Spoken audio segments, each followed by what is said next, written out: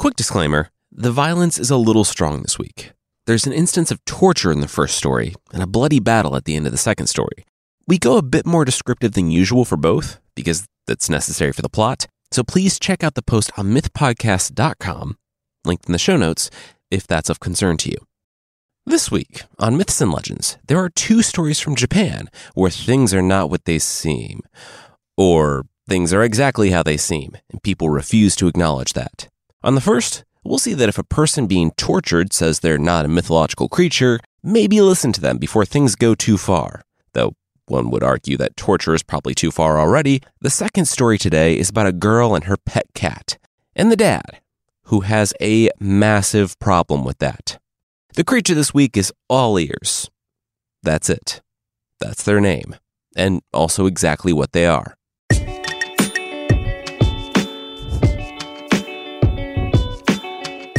This is Myths and Legends, episode 286, Cat Dad.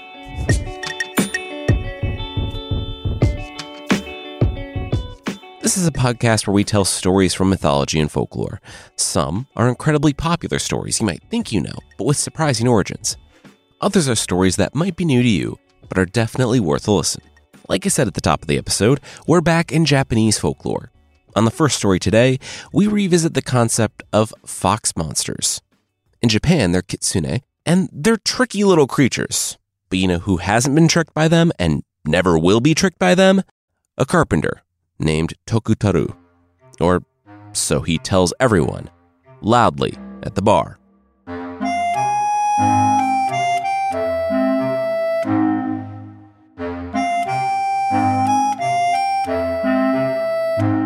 Tokutaru, the carpenter, drained his cup of wine and shook his head. Nope, it could never happen. His friends were so tired of this conversation. Yes, of course being bewitched by foxes was a thing. Think about all the people they had heard of being bewitched by foxes. Okay, those are stories? Tokutaru started another cup. The carpenter groaned.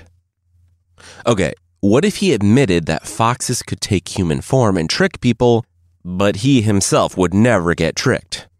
His friends said that they knew of at least 20 or 30 men tricked by the foxes of Makimore alone. He would be tricked. Tokutaru said that they had been over this. That proved nothing. Just that those guys had been tricked. It would be so easy to not be tricked by foxes. They're foxes. Just like look for the tails or whatever. The friends all said, fine. How about this? If Tokutaru, the 30-year-old carpenter, was so smart, he should go out there to Makimore tonight. If he returned without anything having happened, they would pay for 5 rounds of wine and 1,000 copper cash worth of fish. If he was tricked, he would have to do as much for them. Tokutaru grinned. He liked those odds. Sure, he'd take that bet. At dusk, he rose and said he would be back tomorrow. They should have his wine ready.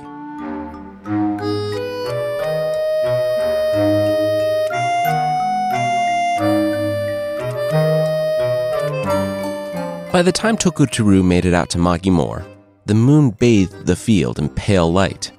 It wasn't long before, just up ahead, Tokutaru saw the long shadow, a fluffy tail and triangular head.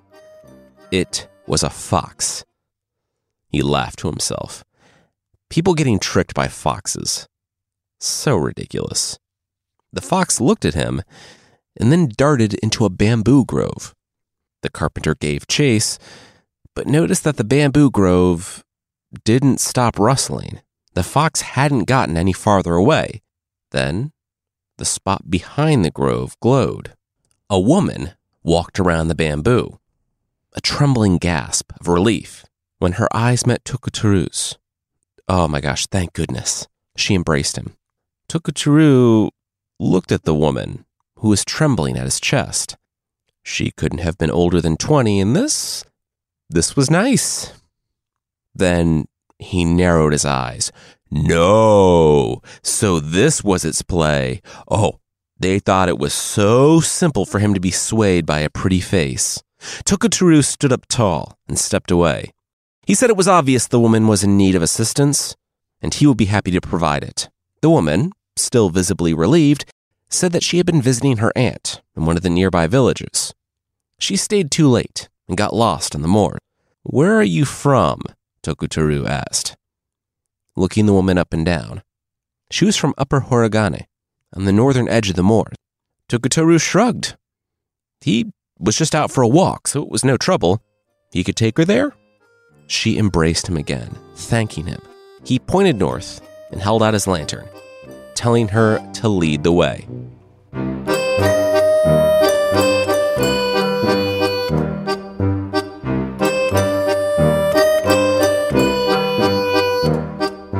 Tokutaru spent most of the walk with his eyes locked on the young woman's backside. To look for a tail, of course. No other reason. As thorough as Tokutaru made his search, though, he couldn't see anything other than her backside. Oh, this one was good. She had a thorough story, too. She was the daughter of the village headsman. She knew all the right people. In fact, Tokutaru actually remembered her from a time when a number of the women had visited his own village, a time that she referenced. This fox had done her homework. Finally, the village glowed in the distance, and the headman's house sat on the outskirts. The young woman rapped on the door before entering. Her parents stood, surprised. She was home? Tokutaru grinned. There it is. The young woman said yes. She talked to them about this? She wasn't staying the night. She had always planned on coming back this evening. Her parents shrugged. Okay. Sure was late, though. The young woman said it would have been a lot later, if not for her rescuer. She gestured to Tokutaru with a smile. The family invited Tokutaru in for some wine, to thank him for helping their daughter. Tokutaru kept directing the conversation back to the aunt, and wasn't it weird that they had such different expectations of the young woman's return? Strange. When it was time for him to be going, Tokutaru rose. He asked the father if he could have a word in private. The father met him at the back door. Tokutaru got right to the point. That young woman who returned with me? She isn't your daughter. The father asked, What? Tokutaru nodded. He explained how, out on the moor, he saw a fox go into a bamboo thicket. When Tokutaru chased the fox, the young woman walked from behind the thicket. Huh? Yeah, she said she was lost. Tokutaru laughed. Yeah, that's what she said. He knew better, though. What are you saying? The man eyed Tokutaru. I'm saying that your daughter is still with her aunt, or lost on the moor, or anywhere but inside that house. You're saying my daughter is a fox monster, a kitsune. Tokutaru said, finally. The man was starting to get it. The headsman nodded solemnly, then broke out laughing. Honey, get this, he said, barging back into the house. This guy here thinks our girl is a fox goblin? A kitsune? The young woman had a look of confusion on her face. What? The mother, though, didn't share the father's laughter or the daughter's confusion. She stood, indignant, that the man would level such an accusation at her girl. The father went over to his wife. It was ridiculous, sure, but the man was obviously, drunk or something. The father rubbed the mother's shoulders, and both of them turned to Tokutaru. It was time for him to leave. But they froze when they saw their daughter and the knife that Tokutaru had to her neck. Okay, buddy, what are you doing? She's a fox. I know it. She might be able to hide it, but I'll peel off this false skin myself. The foxes can't trick me, Tokutaru said through gritted teeth. Let's all just calm down, the parents said, inching closer to Tokutaru. Back up, Tokutaru barked. Parents froze. He pointed to the closet. They needed to get in there. He pressed the knife to the daughter's neck until a drop of blood began to form. The parents held up their hands. Okay. They were doing just that. Please don't hurt her. Tokutaru, unfortunately, would not comply with that request. He slid a broomstick in the handle of the door and wrapped a rope around the young woman's wrists, twisting her arms up as she screamed. "Confess," Tokutaru barked. "Confess, and this is all over." He smacked her in the face. She started weeping. Please, she didn't know what he was talking about.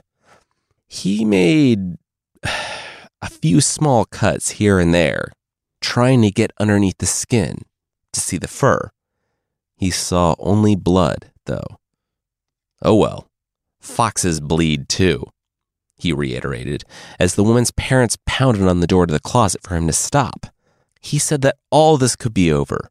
All she had to do was confess and transform. She was that fox he saw in the field. Do it now.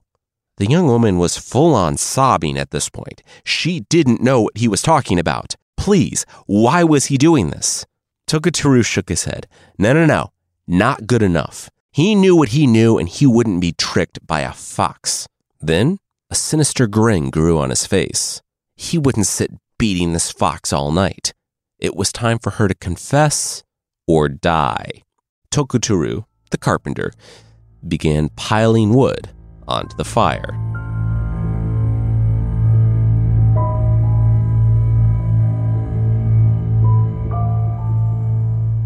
The parents heard the screams from the darkness of the closet. They heard the crackling of kindle. They heard Tokutaru's laugh, telling their daughter that she better hurry up and change back. The fire was starting to lick at the edges of her clothes. Then, Tokutaru's laugh stopped. Instead, the room was filled with a no. Their daughter screamed as the fire roared. Then, they heard Tokutaru rushing around, beating at something and just saying no. The parents had had enough. The door cracked once, twice, and then they came through it. They emerged to see Tokutaru on his knees, in shock, next to the burned body of their daughter. The father dropped to his knees and wailed. The mother ran to the streets to finally get the authorities. A madman had found their daughter on the moor, returned her home, and then murdered her because he thought she was a fox. Tokutaru was dazed. He said, "It happened so fast, her catching fire. He knew she was a fox." He shook the burned corpse of the woman, telling her to get up. She was a fox. This wouldn't kill a fox. But she didn't move. He tried to lift her clothes to look for a tail, but they were burned to her. He said he never meant for this to happen. Several burly men from town tackled him, bound him, and dragged him out into the street.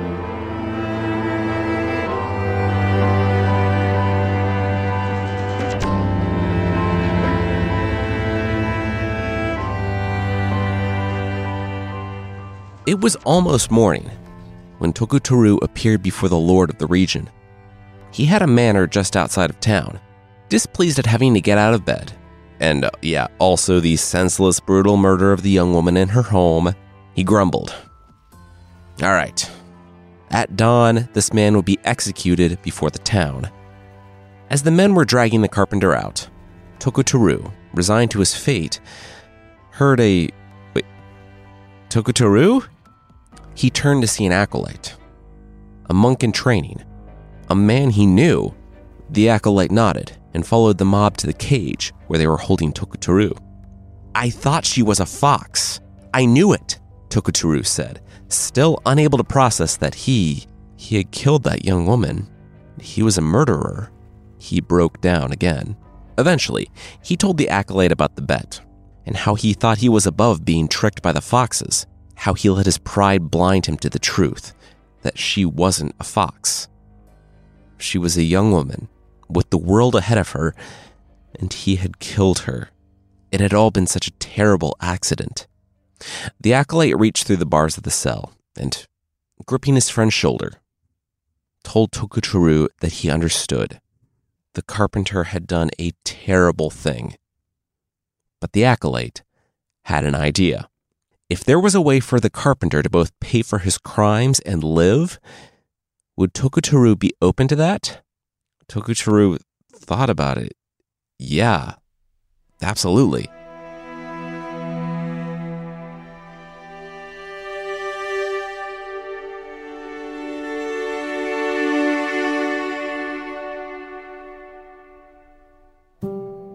we'll see the Acolyte's plan.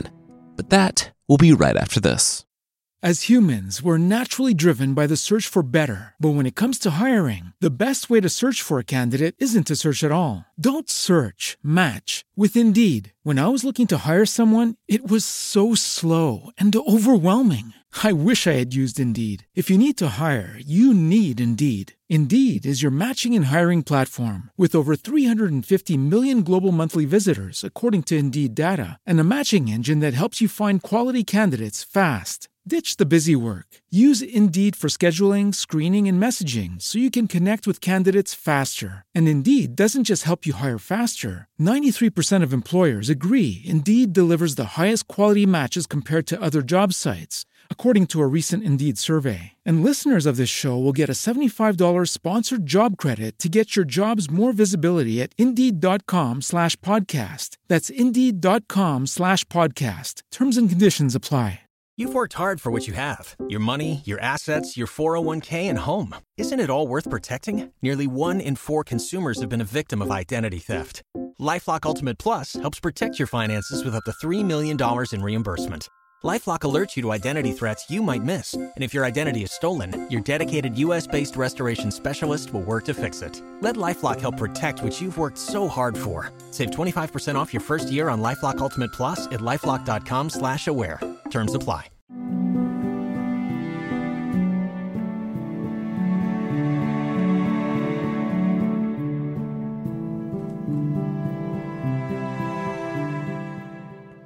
And you are okay with this?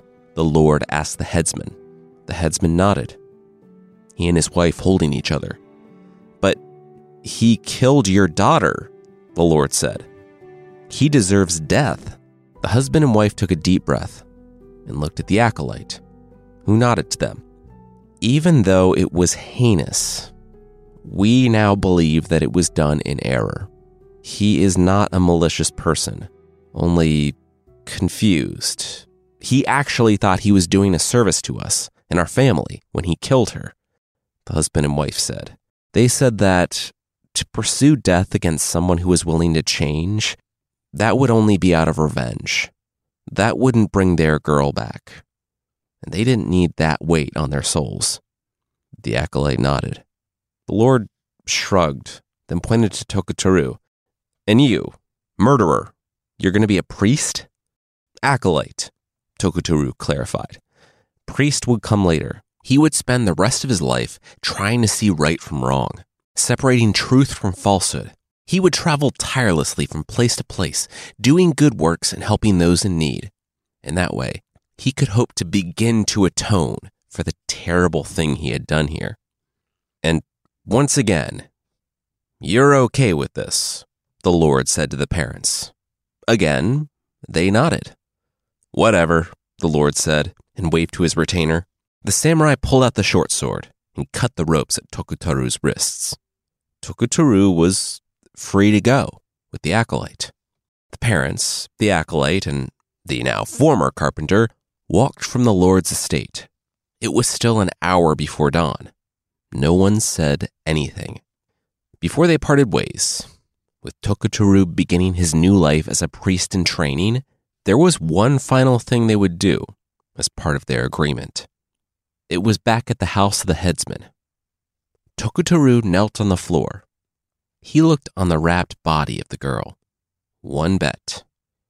One bet had changed his life forever. The acolyte finished stropping the razor behind him. The parents weren't vindictive, but they did want some sort of show that Tokotaro was going to do what he said he was going to do. Tokotaro was in no position to argue. He was going to shave his head anyway. He was an acolyte now. He had renounced the world. This was just a symbol of a much deeper change.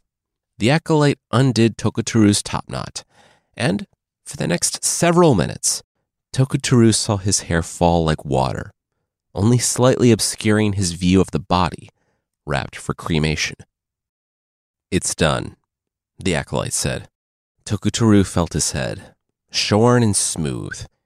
He breathed. He rose and bowed to the family, thanking them for their kindness, understanding, and forgiveness. he would spend the rest of his life trying to earn it. Then he heard a chortle? Tokotaro spun. Where did that come from? The chortle broke into a full-on laugh. A laugh from the wrapped corpse. Tokotaro looked back to the parents. Wait, is she alive? But they didn't respond because they were barely holding it together. The acolyte broke next. Tokotaro was so confused. How was any of this funny? Come on, open it up. I want to see his face, the corpse said. The father rushed over and undid the top, and a face pushed through, but not the horrifyingly burned face of the young woman, but a fox. She cracked up, her yellow eyes holding back tears. Tokotaro spun around. The elderly parents weren't elderly parents anymore. They were foxes, their orange fur rippling with laughter. The acolyte fox wiped a tear. Tokotaro staggered outside the house. The village, the samurai, the lord, they were all out there. All foxes, all laughing at him. In a moment, dawn broke. And that instant, the village disappeared like fog in the sunlight. The house, the manor, the foxes, they were all gone. Tokotaro was alone, again, on Maki Moor. He sighed, his shoulders slumped, and, walking past a pile of his hair, headed home.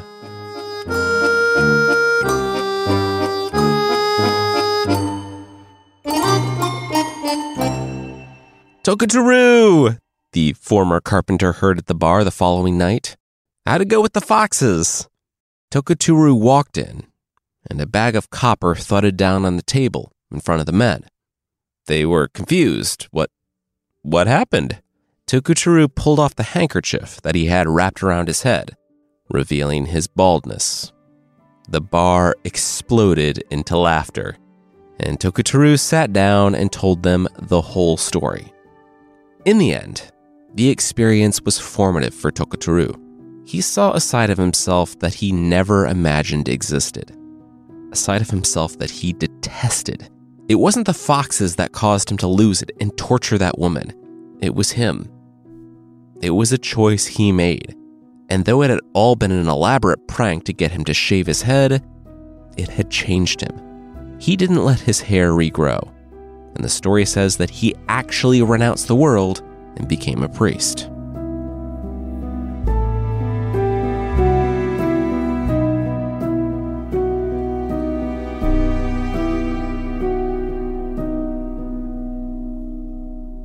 So, I loved the story. It got super dark, though, before it got better. A long time ago, we told the story of the Kumiho, the Korean magical fox. And I mentioned that the Japanese one was similar but different in that it wasn't inherently malicious. This is the Kitsune. If you didn't know, all foxes have the ability to shapeshift into humans, and will apparently keep that form under extreme torture. So, if you think that a Kitsune might be tricking you, just give up. Don't fight it. You will not win that one. Next up, it's the story of a friendly cat. But is he too friendly?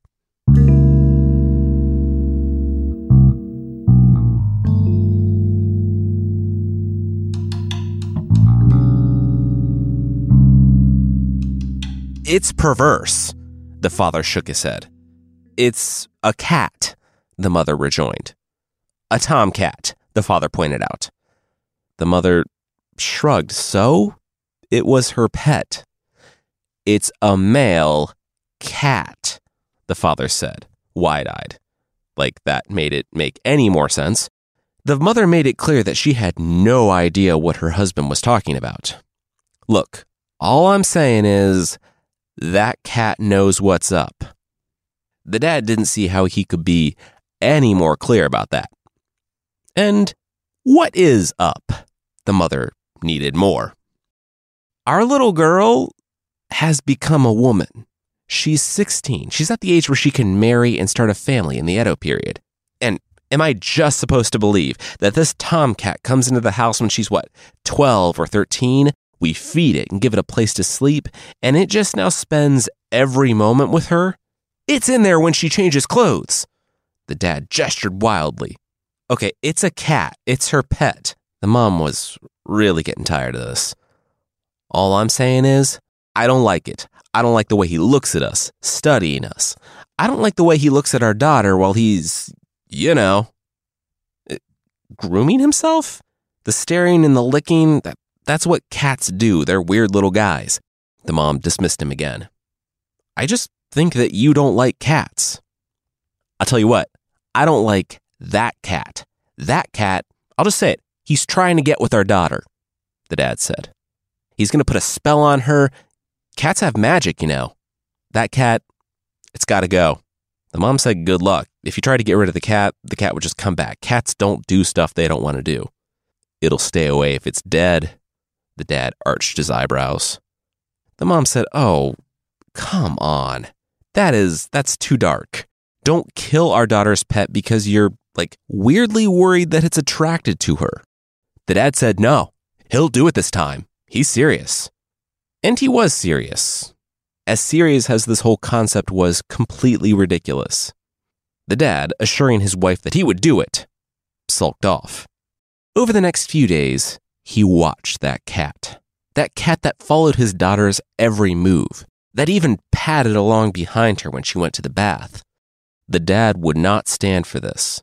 He hated cats, sure, but even more, he hated this cat. He couldn't just come in and take the cat, though. That thing was his daughter's favorite pet. He had to be discreet. He would wait until she was sleeping. Finally, the night came. The dad gripped the sack as he tiptoed to his daughter's room. It was easy. He would grab the cat, stuff it in the sack, and then toss it in the river, just beyond the wall. That way the cat's in the bag's in the river, everybody's good. His daughter would ask, and he would shrug. Guess the cat just ran away, honey. They do that, They're the worst. The father slid into the room and confirmed that his daughter was asleep. He slid over to the cat and did that thing that he'd seen people do, where they rub their fingers together. The cat was curled up by his daughter's legs and watched the father's every step. The dad was happy the cat wasn't bolting. The dad moved to catch the cat by his scruff and stuff him in the sack. Not here, the cat said. The dad froze. What? Not here, the cat reiterated. I know what you're doing. Not here. The cat rose, purring, and nuzzled the daughter's leg before his little cat feet thudded down on the floor. Follow me, the cat said, and the dad obeyed.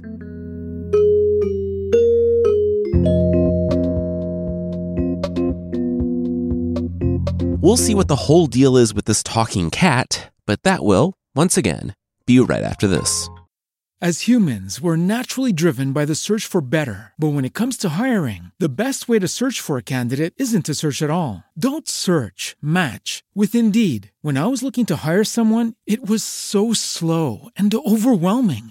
I wish I had used Indeed. If you need to hire, you need Indeed. Indeed is your matching and hiring platform with over 350 million global monthly visitors, according to Indeed data, and a matching engine that helps you find quality candidates fast. Ditch the busy work. Use Indeed for scheduling, screening, and messaging so you can connect with candidates faster. And Indeed doesn't just help you hire faster. 93% of employers agree Indeed delivers the highest quality matches compared to other job sites, according to a recent Indeed survey. And listeners of this show will get a $75 sponsored job credit to get your jobs more visibility at Indeed.com/podcast. That's Indeed.com/podcast. Terms and conditions apply. With LinkedIn Jobs, we tap into a network of more than 1 billion professionals to help you find quality professionals quickly and easily for any role you need. Marketing wizards? Found them. Software engineers? Found. That project manager I could never seem to hire? And found. LinkedIn Jobs quickly matches your roles with candidates with the right skills and experience. In fact, 86% of small businesses get a qualified candidate within 24 hours. Post your first job for free and get started at linkedin.com/spoken. That's linkedin.com/spoken. Terms and conditions apply.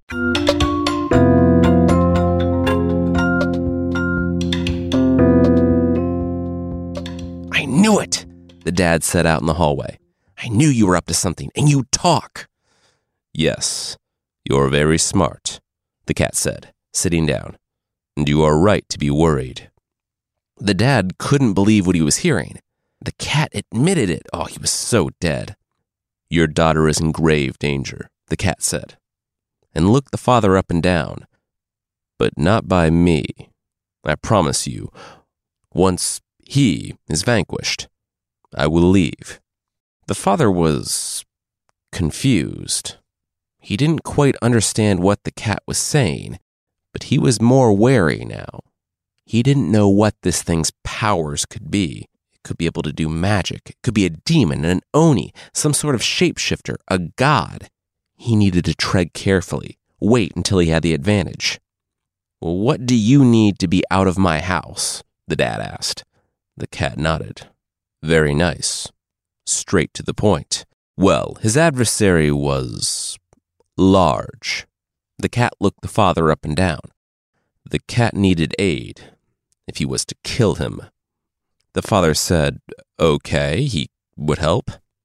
Excellent. Then you can get me Bucci. The father asked, who or what is a Bucci? Bucci, it turned out, was a legendary warrior cat. In cat culture. For the humans, he was Bucci, the pet cat who lived with the guy down the street. Your cat said my cat is some great warrior, and now you need my cat to help kill some vague adversary because you think your cat might be still trying to get with your daughter?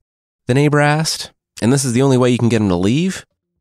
The father said, yeah, that was pretty much it. The neighbor shrugged. Sure, whatever. Bucci, where's my boy Bucci? Bucci came to the door with a purr, and then stopped when he saw the father. He stood, ready to be picked up.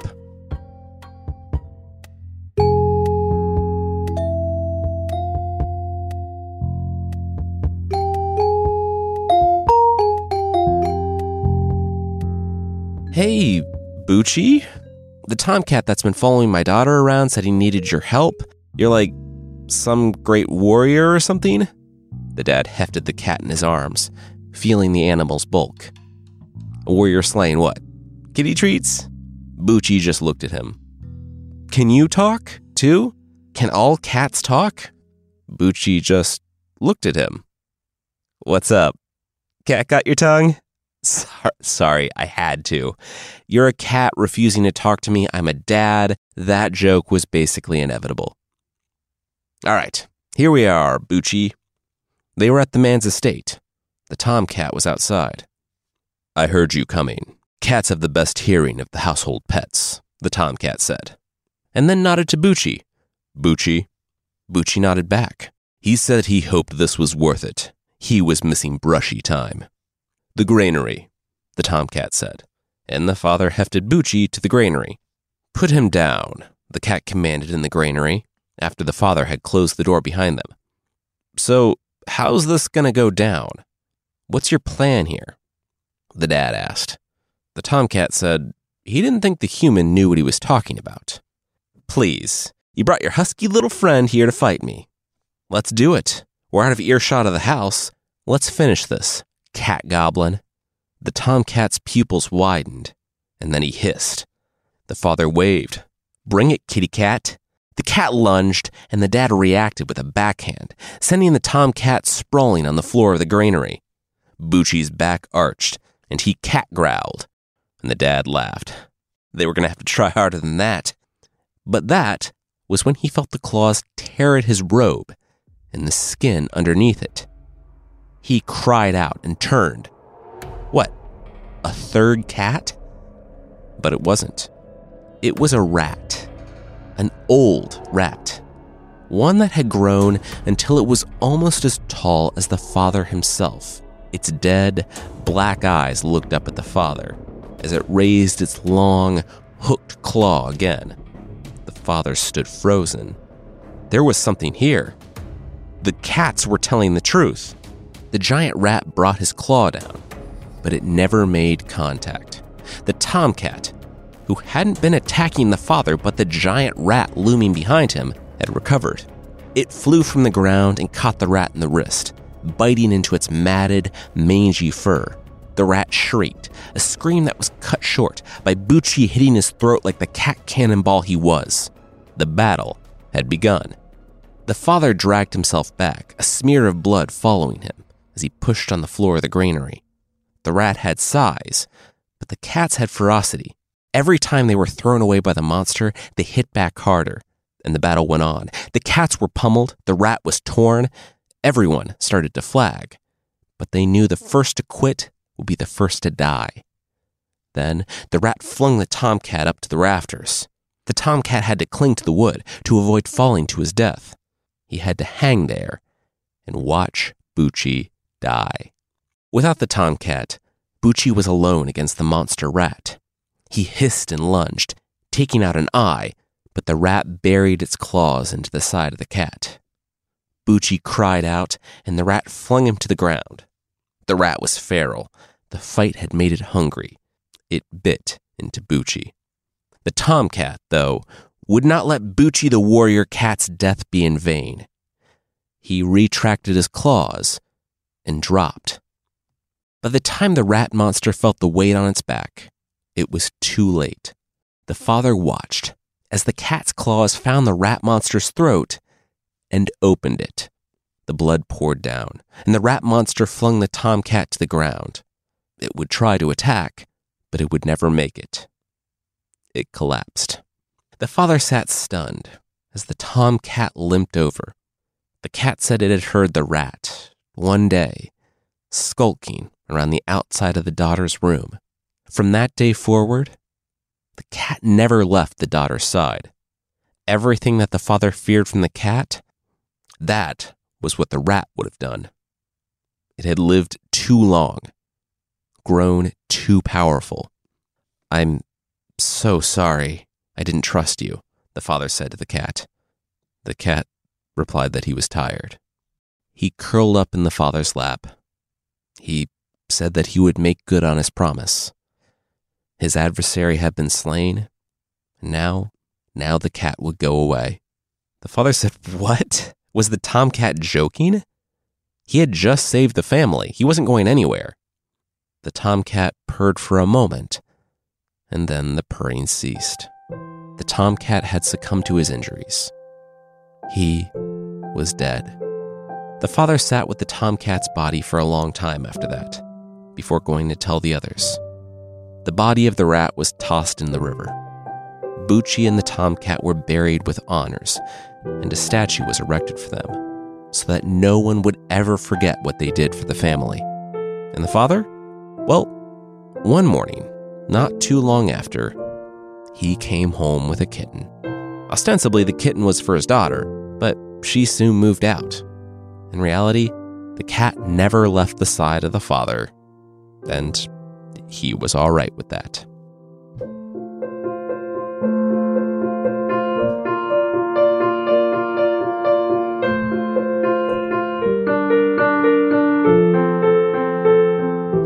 Next week, we're back in the folklore of Korea, where we'll see that if you're a fairy tale dad making threats about who your daughter will marry, you better be prepared to follow through with those. Want to know how a ton of paintings ended up in the Louvre in Paris? You probably won't guess that it was a direct result of an angry woman hiring a hitman to kill a family member. There's a new episode of Scoundrel, one of our other shows with Cast Media, out today, telling the story of a woman who rose from her parents' failure to become a 20th century billionaire in 2022 money, and all it took was kind of a lot of dead people. Search for Scoundrel, History's Forgotten Villains, wherever you get your podcasts, or follow the link in the show notes.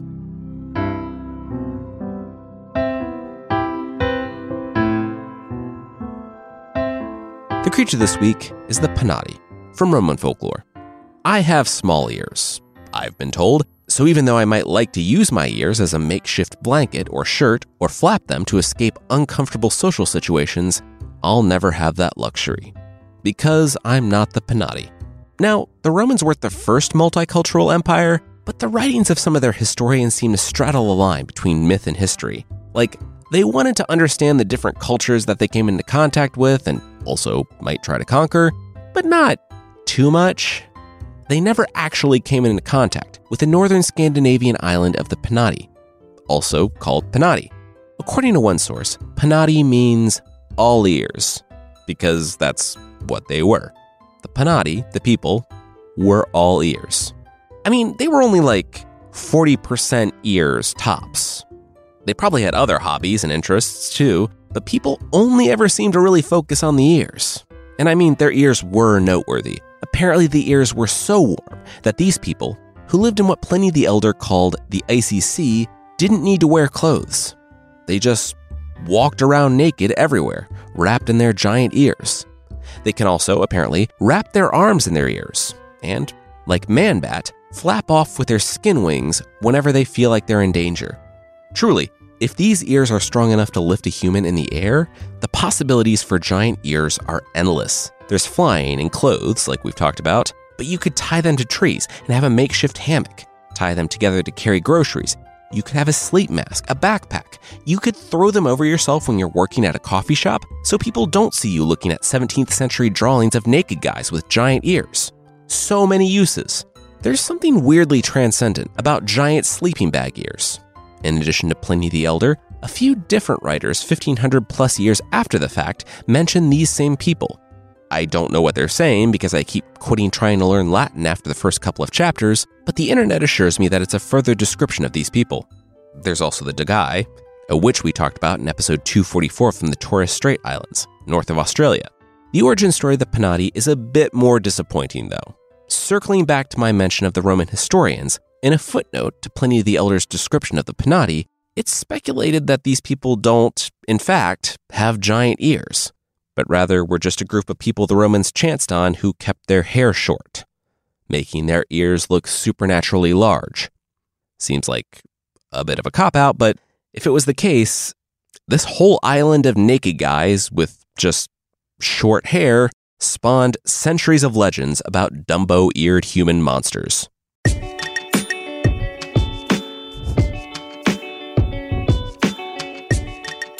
That's it for this week. Myths and Legends is by Jason and Carissa Weiser. Our theme song is by Broke for Free. The Creature of the Week music is by Steve Combs. There are links to more of the music we used in the show notes. Myths and Legends is a registered trademark of Bardic Enterprises, LLC. Thank you so much for listening, and we'll see you next time.